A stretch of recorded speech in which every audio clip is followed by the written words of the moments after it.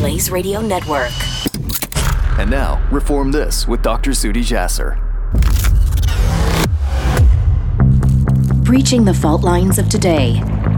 Welcome to Reform This with Dr. Zuhdi Jasser on the Blaze Radio Network. This is Dr. Zuhdi Jasser. Welcome back to another episode this week of Reform This on the Blaze Podcast Network. It is always great to be with all of you. I hope and pray you're all having a wonderful summer with your families and your communities. And as is always true, there is never want, there is never a paucity of issues to talk about when we talk about political Islam, reform, wokeism, and the current state of affairs of the red-green axis, and currently how the Islamists are starting to tip their toe into the waters of the conservative movement, and how the conservatives are either catering to the Islamists or just not aware of what they're doing.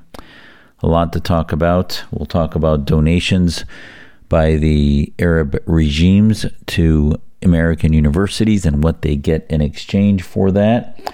We'll talk about autocracy, democracy, liberty, the debate that I've wanted to have with what I believe, with who I believe is one of the leading Islamist Brotherhood figures in the West, Shadi Hamid, especially after the incarceration of Tariq Ramadan, the grandson of Hassan al-Banna.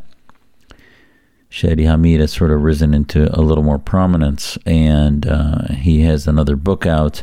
And Mustafa Akyol, who was with Cato and now is with Acton Institute, had an excellent response to sort of the majoritarian, the majoritocratic, mobocratic issue related to a lot of the principles of Islamism. And we'll talk about that. So first, what is going on with all of the discussion and hand-wringing in the Muslim communities and Muslim leadership and imams about gay rights, about LGBTQ issues? Well, as I talked to you in the previous, one of the recent podcasts, we looked at sort of the limits that the Islamists had, where they didn't ever seem to have any problem with the way the gay communities treated in Iran, that they were thrown from cliffs, tortured, abused, that transgenderism is simply one of the highest incidents occurs in Iran because of its homophobia, and the levels of pathology there are just too complicated to discuss. But at the end of the day, what is happening, and this week more materials coming out. Remember, I told you about that Navigating Differences piece that supposedly was authored by hundreds of American imams. It looks like now in a piece, Yasser Qadhi seems to have taken credit for writing that. Yasser Qadhi. Now, who's Yasser Qadhi? The New York Times featured him as somewhat one of these moderate, previous radical imams who was helping the government deprogram al-Qaeda, was helping the government to de-radicalize, counter-radicalize. And many of us were trying to, from the rooftops, exclaim the dangers associated with our government that believes in separation of powers, that believes in establishment clause, that rejects political Islam and the Islamic states, and the threat that it poses on radicalization and jihadization, if you will, that we should stay far, far away from the likes of Yasser Qadhi. And for those of you who follow me on Twitter, at Dr. Zuhdi Jasser, DrZuhdiJasser, I've had a few entanglements with the fundamentalist, anti-American himself. I think he has somewhere around 500,000 followers. Bottom line is I find him to be exceedingly dangerous, and I've talked about it before. But now he has a piece interestingly, in Al Jazeera. I say interestingly because Al Jazeera is obviously a state of Qatar, a Qatar state propaganda arm. Some say research shows that 90% of its employees and reporters are Muslim Brotherhood devotees, if not members, and makes them a Islamist arm, if you will. And certainly most of the core viral anti-American, anti-Israel, anti-Semitic media coming out of the Middle East originates and begins at Al Jazeera. But again, the Yasser Qadi, Qadhi, the Yasser Qadis of the world are more sort of neo-Salafite. They're more fundamentalist, orthodox, and they reject some of the political Islamic compromises, if you will. So they have tried to stay away from the cares of the world, the MPACs, Islamic Societies of North America. Now, they will certainly share the pools of Islamist hegemonization, if you will, the pools of anti-Americanism and anti-Semitism as they swim in it together, but they will form their own groups. Yasser Qadi with his Al-Maghrib Institute and other places that he comes to and from as he shifts from mosque to mosque, has stayed in his own sort of neo-Salafite mentality, and you can look that up if it's beyond your scope, but at the end of the day, think of it like a sort of orthodoxy regarding fundamentalism when it comes to political and non-political Islam. Now, his piece this week is beginning to go deeper beyond that statement that the imams made about navigating differences. And this one he titled, "Muslims Opposed to LGBTQ Curricula for Their Kids Aren't Bigots." And he starts by saying, "We are witnessing a unique and welcome phenomena. Muslims in the West are at the forefront of a social movement that transcends any one faith or ethnicity. For those of you following the news, protests led by parents have erupted across the United States and Canada against school boards that wish to teach school children content about the acceptability of LGBTQ lifestyles. While parents of all ethnicities are involved, Muslim parents have been playing a central role in these cases, both as organizers and protesters, and their highly visible presence is creating waves on social media." And he goes on, "It is understandable for parents to be concerned. Parents have a God-given duty, legal right to provide moral interaction and guidance for their children." Okay, that sounds acceptable to many of us. But he notes, yet supposedly secular institutions like public schools are now dictating the students must accept and affirm LGBTQ ideology, and at times with the threat that if they refuse to do so, they do not belong in their country, as one teacher recently said to a Muslim student. Oh, so now they haven't said anything about this for decades, while they marched with gay rights parades, while they marched in unison with the progressivists and their red-green movements and the anti-American, anti-Israel, anti-Semitic mantras that they have, with the BDS movements that has tried to get oxygen from the progressivists. That didn't seem to matter. And yet, he's speaking for all Muslims. He says in Al Jazeera, "As Muslims, we refuse to be coerced into believing something our faith categorically condemns." So now he's speaking for God, this guy. This is not a political stance. It's a moral principle. And then he talks about helping draft that Navigating Differences document. The statement he wrote, he said, is a reference point to demonstrate to school boards and employers why Muslims must be excused from activities that contradict our religious ideals. Oh, okay, thank you for representing us, you radical. And my point here is that my position is schools should stay out of all these sexuality discussions. It's the role of parents to discuss whatever ideas you have on these things, and not for the schoolroom, classroom, funded by tax monies from all different stripes of Americans to teach these things. But now, what is so important in Qadi's writings is not only how hypocritical, but it sort of exposes how of a core Islamist he is. Yes, he's a neo-Salafist, more fundamentalist, and not a fan necessarily of the Brotherhood, but he is at his core an Islamic State supremacist. He said that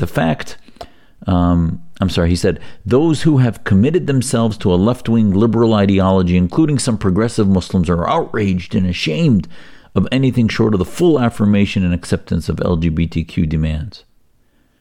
They point to our own experience of oppression as a Muslim minority and say we should thus show reciprocity to other marginalized groups. And then he says the fact that conservative media outlets have provided a platform for Muslim parents to share their grievances is supposedly conclusive proof that these protesters and all of us who oppose the teachings of LGBTQ agenda in schools are aligning themselves with the far right. To be sure, the sudden friendliness of politically conservative groups and media outlets towards Muslims is indeed tempting. But again, just like flirting with the left, they're making a mistake again. And here it is. Muslims across North America, Qadi says, should firmly root their moral values in their faith, not in a specific political ideology. To understand why this distinction is so critical, we ought to heed a lesson from our recent past. And he goes on to talk about the reality of American Muslims post 9/11 in his own propagandistic method. And the proof of the pudding here is that Qadi is clearly articulating that his faith is a political ideology. That in the laws and discussions of the day, somehow, when he falls on whether it's his anti-Semitism about his position against the entire state of Israel, his support of BDS, his support of all the things that are against our country, our patriotism, our national identity, our national security, and his promotion of jihad and his promotion of the Islamic states, that is a political ideology. And this is why at our American Islamic Forum for Democracy, we talk about the separation of mosque and state. Qadi never does, and all of his hundreds of imams in America, because at the core root, while there might be some social touch points like the gay rights issues, like the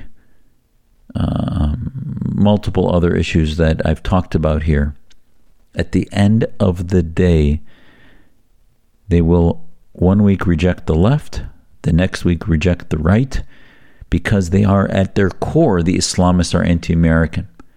Whether it's Turkey's Erdogan's AKP Islamist party, the Muslim Brotherhood of Egypt, Al-Jamaat Islamiyya, the Islamic Party of Pakistan, the Khomeinists of Iran, all of these parties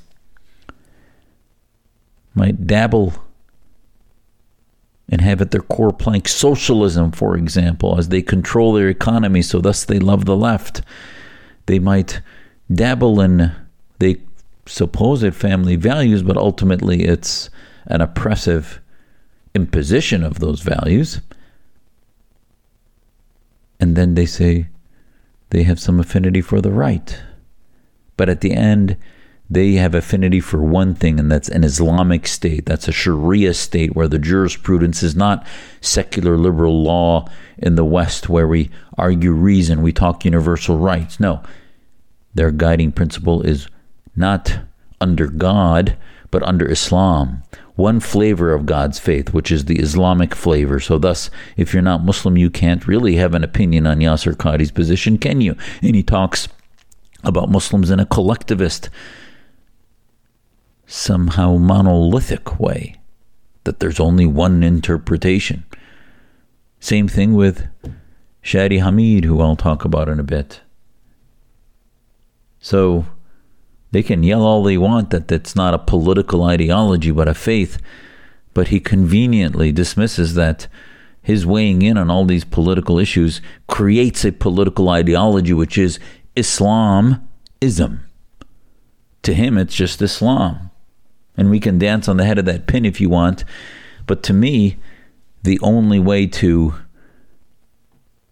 hold your faith personally, pietistically in America as a Muslim and not be in conflict with the Constitution is to begin the tough work, the hard work of reform, and reject political movements and begin to first embrace, I as a conservative embrace the conservative movement, which is small government, strong national security, against ideologies that threaten us like political Islam and jihadism, free markets, the Bill of Rights, belief in the Constitution, constitutionalism, originalism, and its rights, including the first, second, third, all the amendments, the right to bear arms, free speech, all of these things that are part of the conservative movement is based in principles of universal rights that I've believed since I was young. And thus, when it comes in conflict with progressivism or those things, it's clear what my political ideology is. Now, my faith inspires me personally to get closer to God, to be moral, to be humble. All of the principles of character are inspired by these things, but I don't seek guidance from clerics and political Islamist movements. That is what defines the difference between Muslim patriots and Muslim insurgents who ultimately, like Yasser Qadi, reject major political parties in the West and in exchange for what they call their faith but is actually a political movement. Next, let's take a look at Cato's latest, coming from John Hoffman. John Hoffman is a foreign policy analyst at the Cato Institute and holds a PhD in political science from George Mason University. And his piece last week, published, was called Middle East Autocrats, Islamophobia, and Reverse Orientalism. And this Cato piece is published by the propaganda arm of the Georgetown University, funded by the Saudis, by bin Talal, before he was taken to the woodshed in 2017 at the Bridge Initiative, folks that I've debated on TRT and elsewhere before. But his piece was published there. Now, how could liberty-minded think tank like Cato find a place for its writings at Bridge Initiative? Well, as I read this, I figured out why they accepted it. I think it violates a lot of the core principles of libertarianism that Cato claims that John Hoffman seems to represent. Uses the term in the title, Islamophobia, and calls it reverse Orientalism, which somehow, I guess, means that the kings and the autocrats of the Middle East are basically doing the acts of what the colonialists and the Orientalists used to do. He opens his piece by saying, the legacies of entrenched Orientalist frameworks and dispositions continue to influence scholarship and discussions of the Middle East and Muslims. In his iconic work on the subject, Edward Said wrote in Orientalism that a Western style for dominating, restructuring, and having authority over the Orient. Now, it is complete idiocy to quote Said. He was an anti-Semite.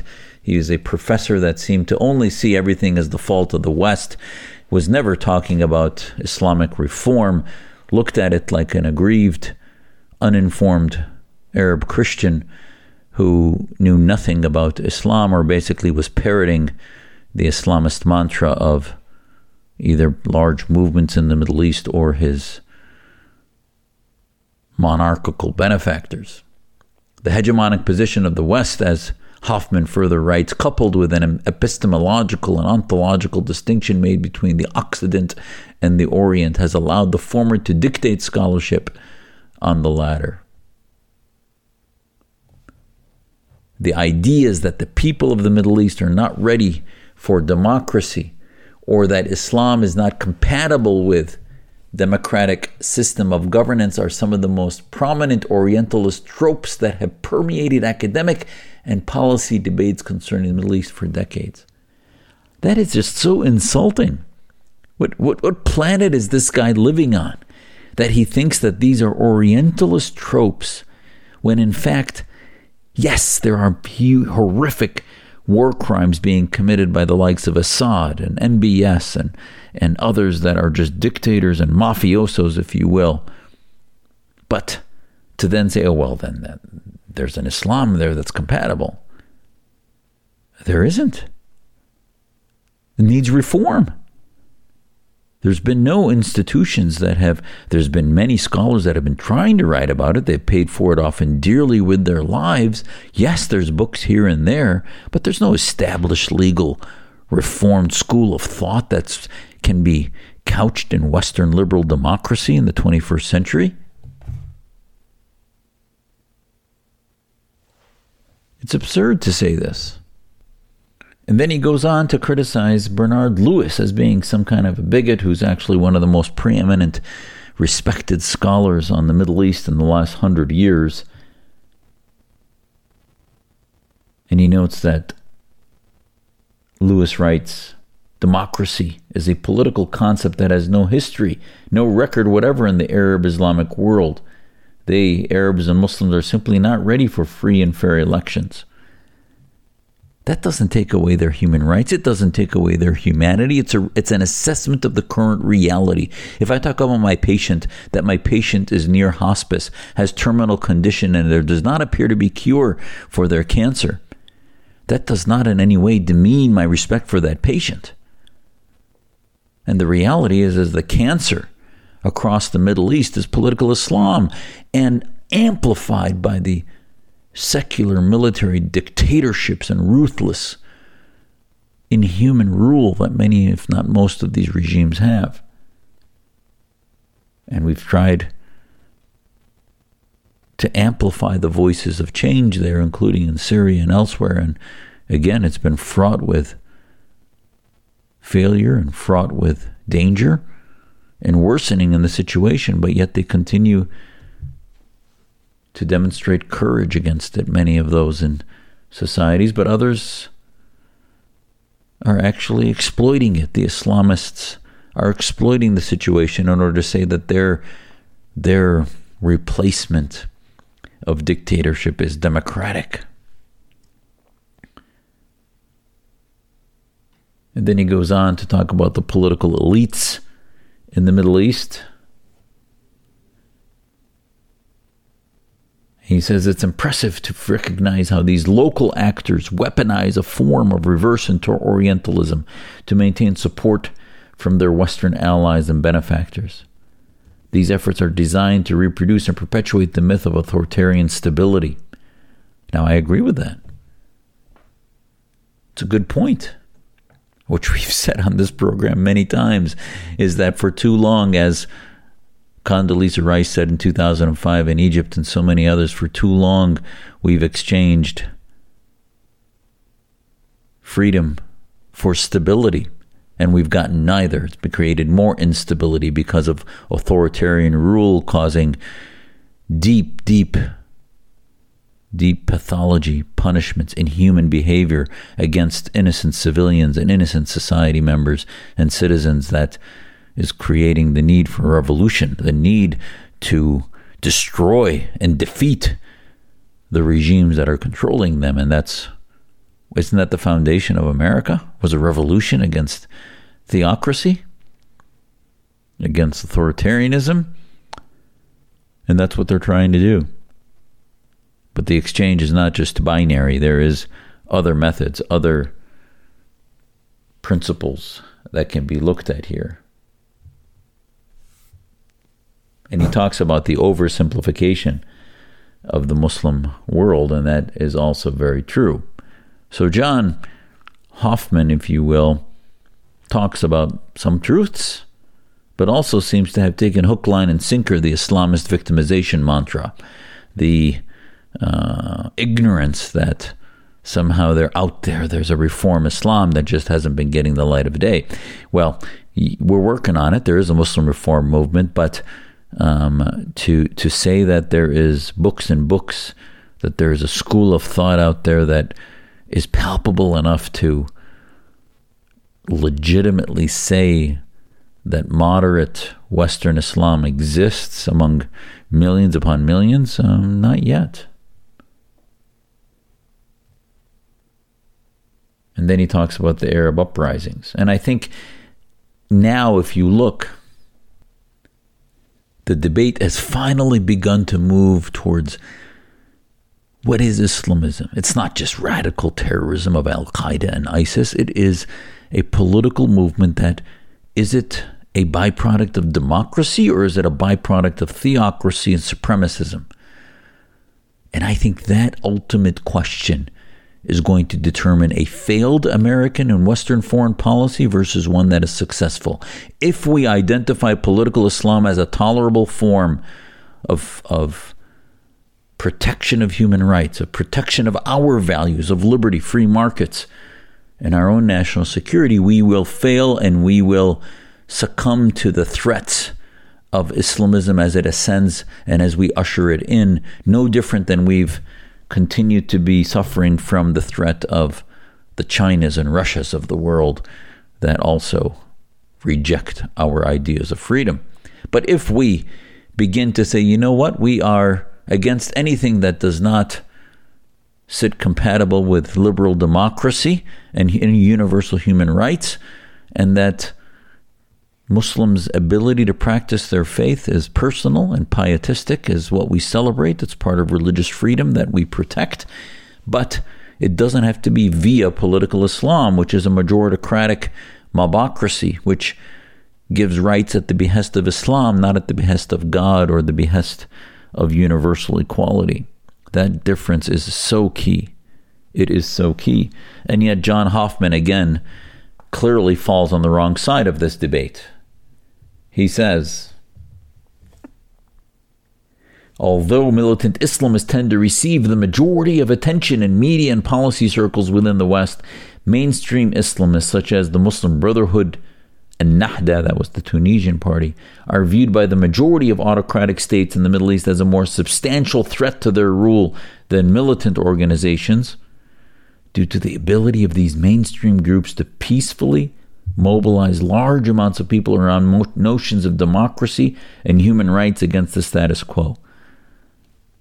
You know, he's not only seeing much more there than there is, but he's completely missing the importance of the need of countering political Islam, that actually the so-called moderates that use peaceful means, where their ends justify the means, the terrorism is ends justifies the means, and their civil, non-warfare, peaceful means is also an ends justifies the means for them, because Islamists at the end of the day are coercive. They are collectivists. They don't believe in succumbing to the rule of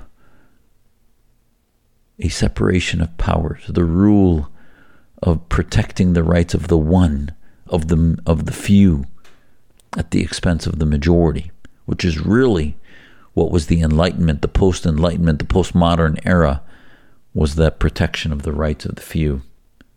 And that when you protect the rights of the few, you end up helping society in general, and it's far preferable than simply voting in, as Ben Franklin said, three wolves and a sheep voting on what's for dinner, which is mobocracy. And Hoffman gets that wrong. Hoffman believes that somehow we have to tip our hat to the Islamists as humanitarians, as those who, as long as they're peaceful, seem to have their own avenue towards human rights.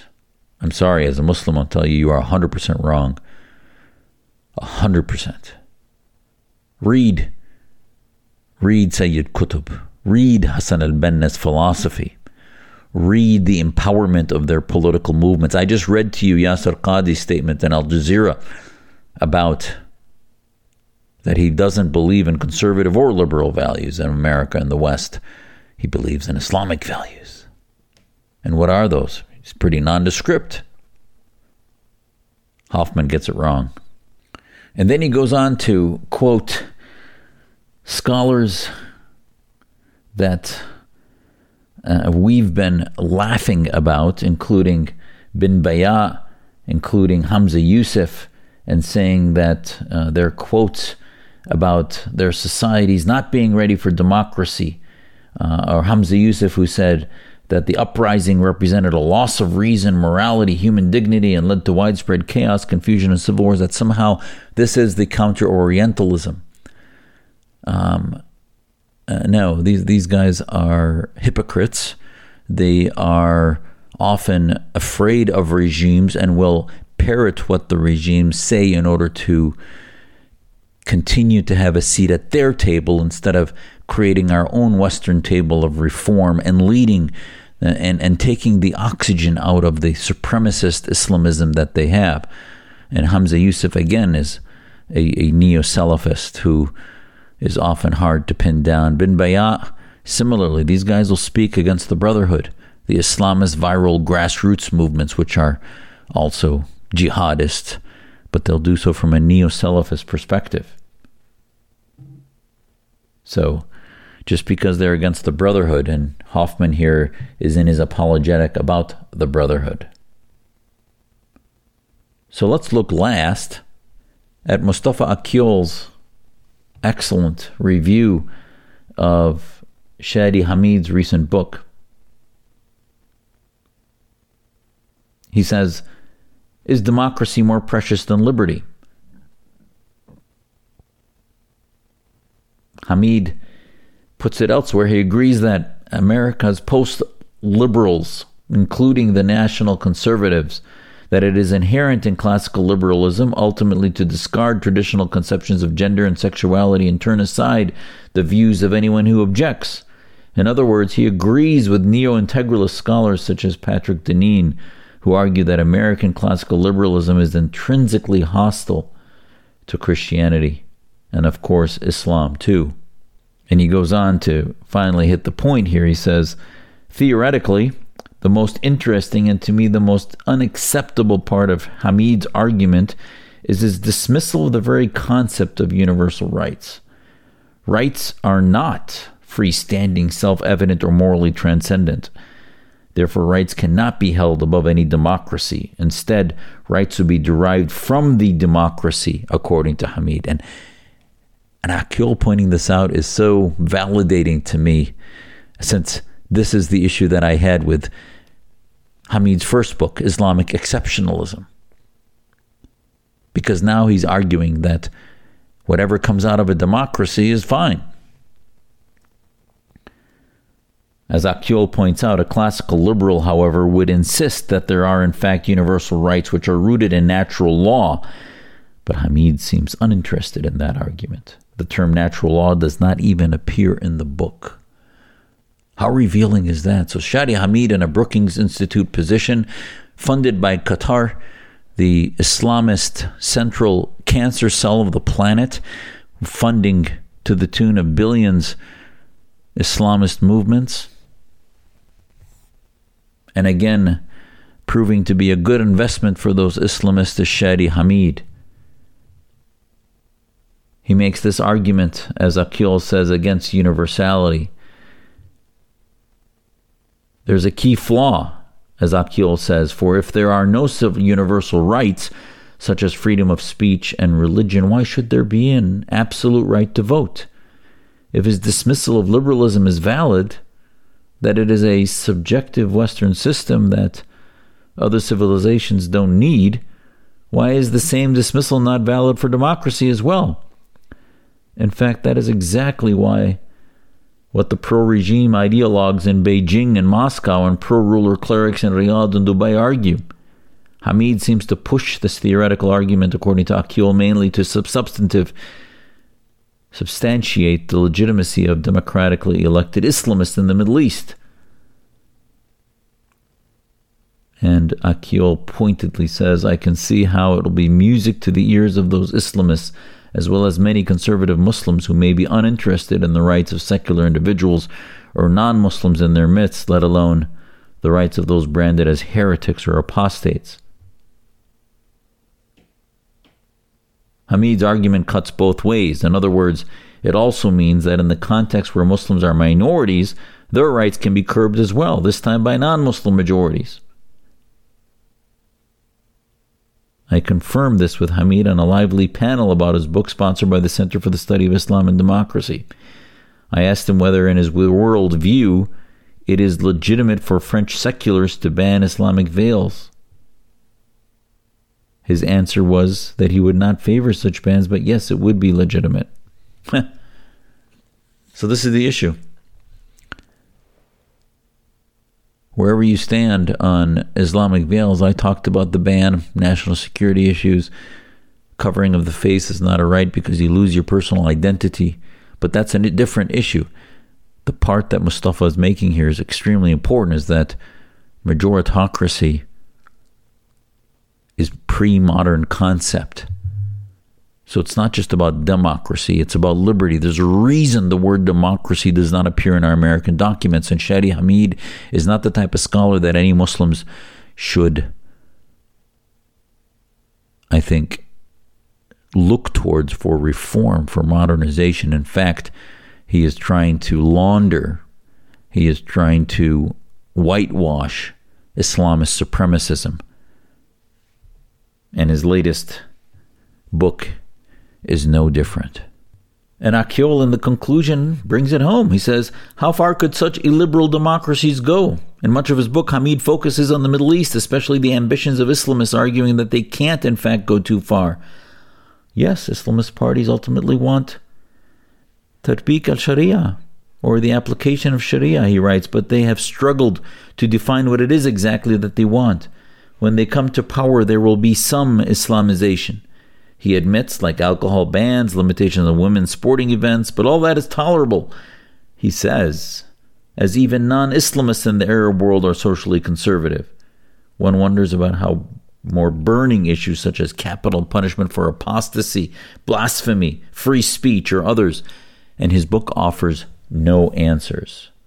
So, again, another book that free thinkers should stay away from, or at least read in order to be able to deconstruct, because Hamid is again proving to be a tool, an operative of the Islamist movement that is far more dangerous than any militant or anyone that excuses violence, because at the end of the day, he doesn't want to reform political Islam. He wants to weaponize it. He wants to use it to get into the hearts and minds of Muslims rather than secular liberal democracy, which is a far more effective mechanism for the rule of law across individuals, be they atheists, Jewish, Christian, Hindu, whatever it might be. We need a legal system for every nation that creates a national identity rooted in patriotism, rooted in the rule of law, and a rule of law that's compatible with every faith or no faith and with human beings.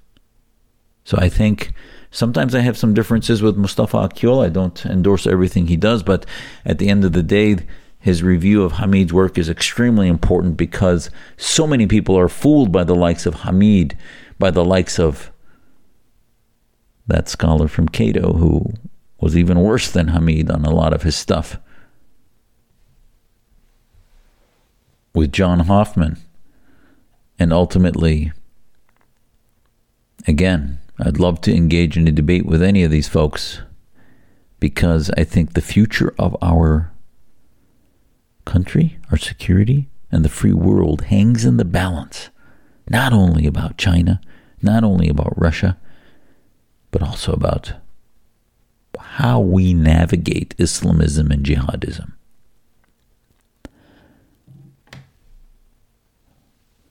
Well, thank you for joining me again this week. It's been a pleasure to share a lot of these ideas with you. We will hold the topic of the billions into the coffers of universities in America from Arab regimes till next time. And we have a lot more to talk to you about also.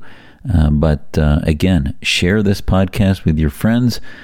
Turn them on to the need to understand, at least in a quarter of the world's population, what should be happening or what is happening or what isn't happening internally against jihad, against the Islamists.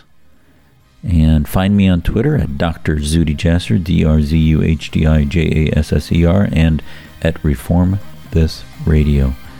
This is Reform This on the Blaze Podcast Network, and your faithful American Muslim correspondent, Zudi Jasser. God bless.